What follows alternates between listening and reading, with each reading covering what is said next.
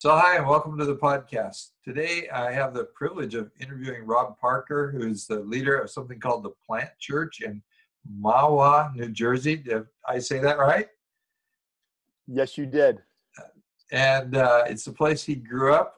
And before we get into talking about the church, early in this call, we were talking about you were quite the theologian 20, 30 years ago while you're doing a little bit of drugs. Tell us a little bit about that and how God called you to the city where you grew up.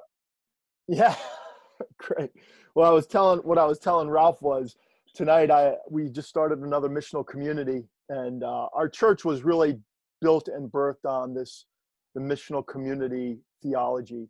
And I say that because really being missional is really more of a theology than it is a philosophy of ministry. I think we think missional communities are more of a program. But the guy who I'm leading with tonight is one of my best friends from high school. He actually works for JP Morgan right now. And we actually are meeting tonight. But it's so funny because 30 plus years ago, we're sitting around doing things we should have been doing, talking about the things of God. And next thing you know it, I become a believer. He leaves his Muslim background. And now we're leading a group together where we get to just share Jesus with other people. And we are loving it. Wow, that's really, really cool. I want to get into a little bit about the history of your church, about church planting efforts, those kinds of things that you're doing. And we'll even talk a little bit about COVID. But I want to get this thing going by talking about God in the bar. And before we get done, in case I forget, I want to make sure that there's some links that I can post with this podcast, because some people need to learn from exactly what you're going to describe in the next few minutes. Talk to us about God in the bar. So we live about 16 miles from Manhattan. Actually, from my house, my skyline is Manhattan. I live in a high, very affluent area, and a high Catholic area, and a high Jewish area. And so I was driving down the road in the very beginning of our church plant days, and I really felt the Holy Spirit say, I want you to go where I am. And being a missional leader and being a missional church that's built on missional communities, we met in a school for our services, but everything else was in the community, everything. We were missional before missional was really even a thing. And so we were trying to figure it out as we go along. And I said, okay, Jesus, where do you meet? And I kid you not, the Holy Spirit said to me, I'm in the Mahwah Bar and Grill. Will you go be with me? And so I knew the owners from the Mahwah Bar and Grill because I grew up with them. And so I called my buddy Craig, who now he's actually one of my really close friends. But back then we were more, buddies. We'll call it buddies. And I went to him and said, hey, I got this vision of really wanting to just have the opportunity to reach the local community, people who will never go to church, but will be able to engage in the things of God. And he said, hey, give it a try. Let me talk to my dad. So next thing you know it, I actually went to our denomination. I said, I'm going to try this thing. And they said, if you raise the money and it works, we bless you. If it doesn't work, you're never doing it again. Oh, that's cool. So no joke, within less than 2 weeks, I raised 10 grand. And that was our God in the Bar budget. And now every year our church has a God in the Bar budget line. And we just started inviting people and having an open dialogue. And the first thing I would say is, what's the difference between a dialogue and a discussion? A discussion always comes with a conclusion. A dialogue is introducing people to being able to talk of things of Jesus. And I kid you not, Ralph, this has become a church for those who will never go to church. We have led people to Christ there. It's actually turned into this thing that every Christmas we do a huge caroling sing-along that we have to have at least 2 sittings for the whole restaurant to be packed out to be able to do a Christmas caroling event. It's been this beautiful thing, and I'll never forget, this is an important part of the story.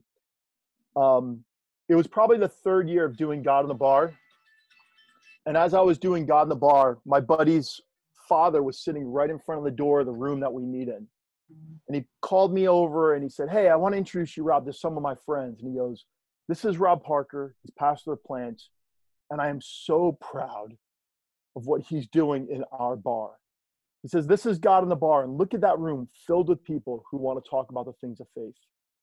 Well, the reason that is significant, Ralph, is 3 months later, he passed away. Wow. And so in that, his son and I have built this beautiful friendship. And whenever there's a crisis in our community now, there's two people the mayor calls. One, the bar, because they'll supply the food. And two, they call the pastor of the plant to be able to minister for the local community. And I find it funny, and I got to tell you this story because you asked me about my bad boy days. I'll never forget when I was at my friend's house, so stoned, and I started singing these Christian songs because I grew up in the church. And my buddy goes, "Dude, you're going to be a pastor one day." I said, "I'll never be a pastor." He goes, "No, I'm serious. You're going to be a pastor one day." And I said, "I'll be a pastor of marijuana." And now the name of our church is The Plant. And I'm like, God has a sense of humor. God will not be mocked. Now he's really provided opportunities for us to not only really create a church, we've helped plant a great number of churches. We have helped plant over 13 churches. We've planted 2 of our own churches, but now we have a network in the Northeast called Launch that we have worked now with over 30-something churches to plant missional expressions in their communities.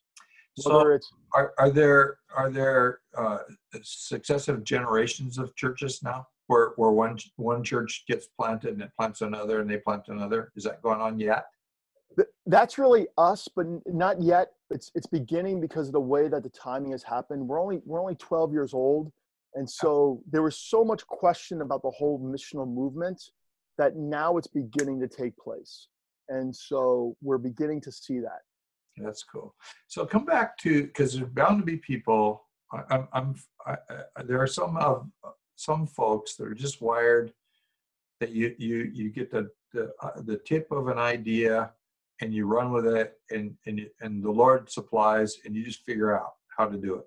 There are other people, usually the later adopters, that they are going to need somebody to hold their hand just a little bit. And we try so hard to be descriptive, not prescriptive. But I'm finding that some people need us to be prescriptive. Suppose that I wanted to go out and I'm retired, but let's say I'm willing to put $3,000 up, my own money. And whoever's listening to this, you can extrapolate from there. If you're a pastor, you probably have access to money that I don't. But I want to go do this. What am I going to do with the money, for one thing? How am I going to get started? How am I going to approach the bar owner? What am I going to do with money? Do you guys buy dinner? Do you buy the booze? I mean, what do you do? Well, here's the thing that I've really learned. And I will say that I feel like God has called us that. So I got my doctorate in semiotics, studied under Leonard Sweet. And Len had really taught us, what does it mean? Semiotics is simply this. How do you take the never-changing gospel and make it transformative in an ever-changing culture? And so it's so imperative for us to understand that we need to be the spiritual eyes in our community. God in the bar is not going to work for everybody. It really has to do with the context of which you live in and the context of your leadership team.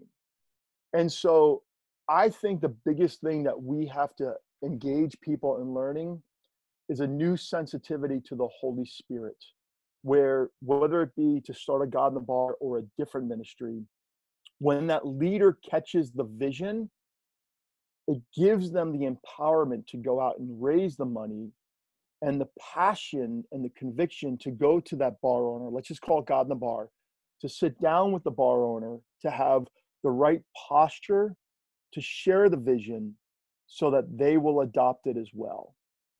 And so I know in my context that the only way this would have worked was, one, it had to be a dialogue. It had to be an introduction. Two, I knew that I had to upfront everything, buy dinner and drinks. So what we do is we buy appetizers. They're the greatest wings in the world. Go Mahwah Bar and Grill. That's your little plug. So everyone goes there for the wings and the beer. And so we just bought food for every table, and then every person gets 2 drinks. Okay, they get unlimited soda, water, anything non-alcoholic, but we keep it limited to 2 drinks per person so that we don't get ourselves in trouble or cause anyone to stumble. We tell everyone who has a drinking issue, do not come. But we also do this, Ralph, and this was the significance of why the board jumped on it, my leadership team. You're only allowed to come if you bring a friend who is either far from God or is wrestling with their faith. And so that way, it's an equipping time where our followers of Jesus in our church are being equipped to bring a friend into a safe environment. Because the truth of the matter is, in the Northeast, everybody drinks beer. Right. But they don't know how to talk about Jesus over a glass of, over a can of beer, a bottle of beer, or a glass of wine. So the big win for us was we had a lot of our leaders saying, you're teaching me to have gospel conversations over the normality of life, over a drink. And so there's no preaching at God in the Bar. People sit at a table, we give them questions, point questions, we give an introduction, and we let them go forward. And then again, it's coming back to the sensitivity of the Holy Spirit that me, the director of the whole thing, is able to hear what people are learning in the moment and then give a gospel response in the midst of it. So then let me just kind of, again, there's people who kind of need their hand held a little bit. So yeah, you start actually with believers, people you know, and you invite them to invite their friend, and the ticket in is their friend. Yes. And then you do a little pitch for a few minutes Yep. to kind of get it going, and you got some pre-prepared questions. Yep. And then they just go open dialogue, and so there's no conclusions. We're not forcing faith on anybody. We're just Yep. going to let them talk and answer questions. We're getting we're jump starting the conversations that'll go outside the bar into life. And then and this part scares me when I hear you say it. Doesn't scare me about you, but it scares me about the guy who's listening. You are doing some kind of a wind up at the end, but just what little I know of you, you're not going to preach a little sermon. You're not going to try to put a cherry on top of the ice cream sundae. How do you handle that part? Because that'd be the place to think it all fall apart. Yeah. You get a little preachy. Yep, that's good. So here's how I look at it. People are looking for a blessing. They're looking for a blessing.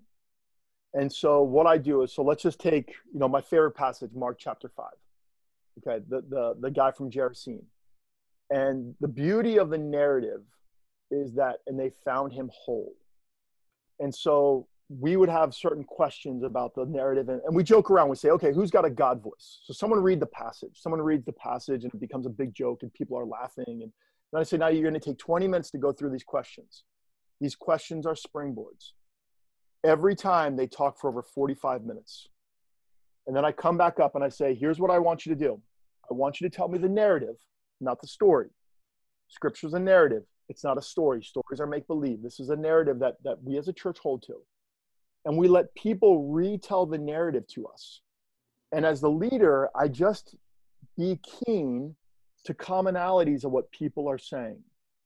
And then at the end, I say, okay, so this is what you're telling me. And I say, so what is God speaking to us today? And I just wrap it up with a blessing. God's desire is that we find wholeness in him. And this is what I want to bless you with. Will you allow me to bless you with the opportunity for God to begin to give you wholeness in this day? And it's that easy. And then what happens at the end? People stay around for about another 45 minutes.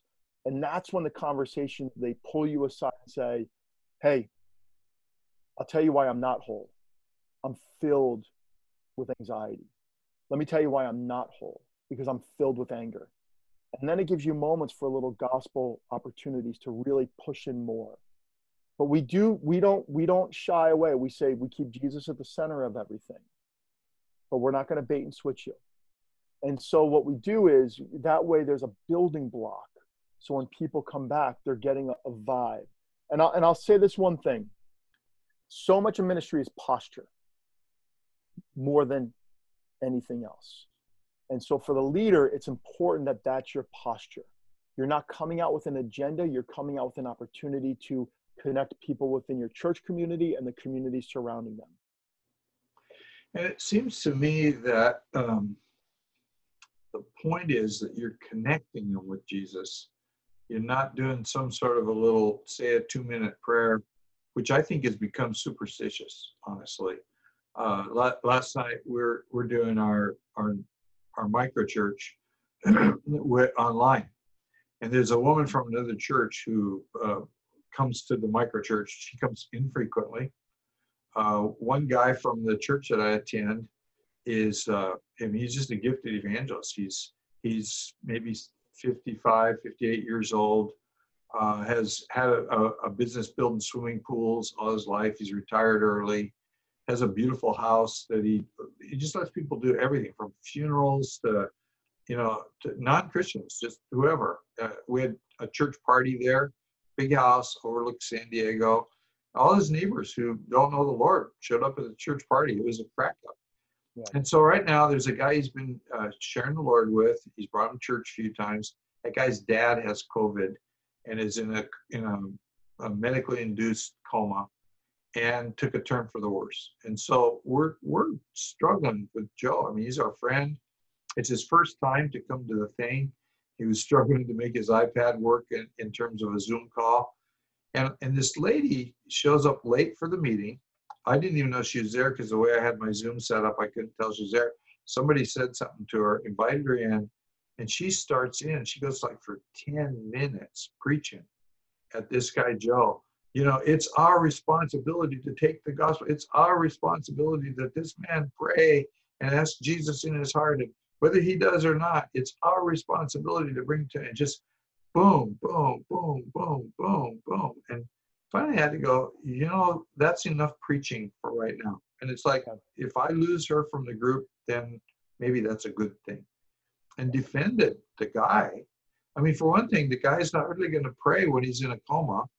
It's his son that my friend Joe's trying to evangelize. And the struggle Joe's going through is, hey, I've been praying with this guy and telling him that Jesus can heal your dad. And well, what if he doesn't, Yeah. And Joe had just lost somebody else that he'd been praying with. This lady just totally exemplifies this thing of, we got to get you to say this little 30-second, yeah, I accept Jesus into my life and all that. I don't see any of that in the New Testament. I know it was invented by D.L. Moody, who was a shoe salesman in the 1800s who knew how to close a deal, and it's a deal closer. But the issue is that people start to follow Jesus in their heart. And it seems to me like what I just heard you describe is, once I get that dialogue going and get them looking heavenward, that's what needs to happen. And it'll unfold on its own. And we'd be foolish to end it with a little pray Jesus into your heart in the last 30 seconds we're here. Respond to me on that.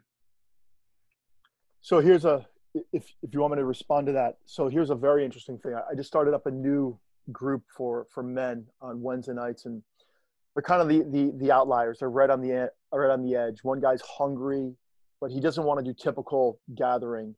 And then his friend, his neighbor, just became a follower of Jesus. His name's Chris Lambrix, and this dude is just fired up. He's like, we're going to start looking at Acts. He already read Acts twice. And the fact of the matter is, Ralph, I think we all have a weird conviction just like that woman, if we're fair.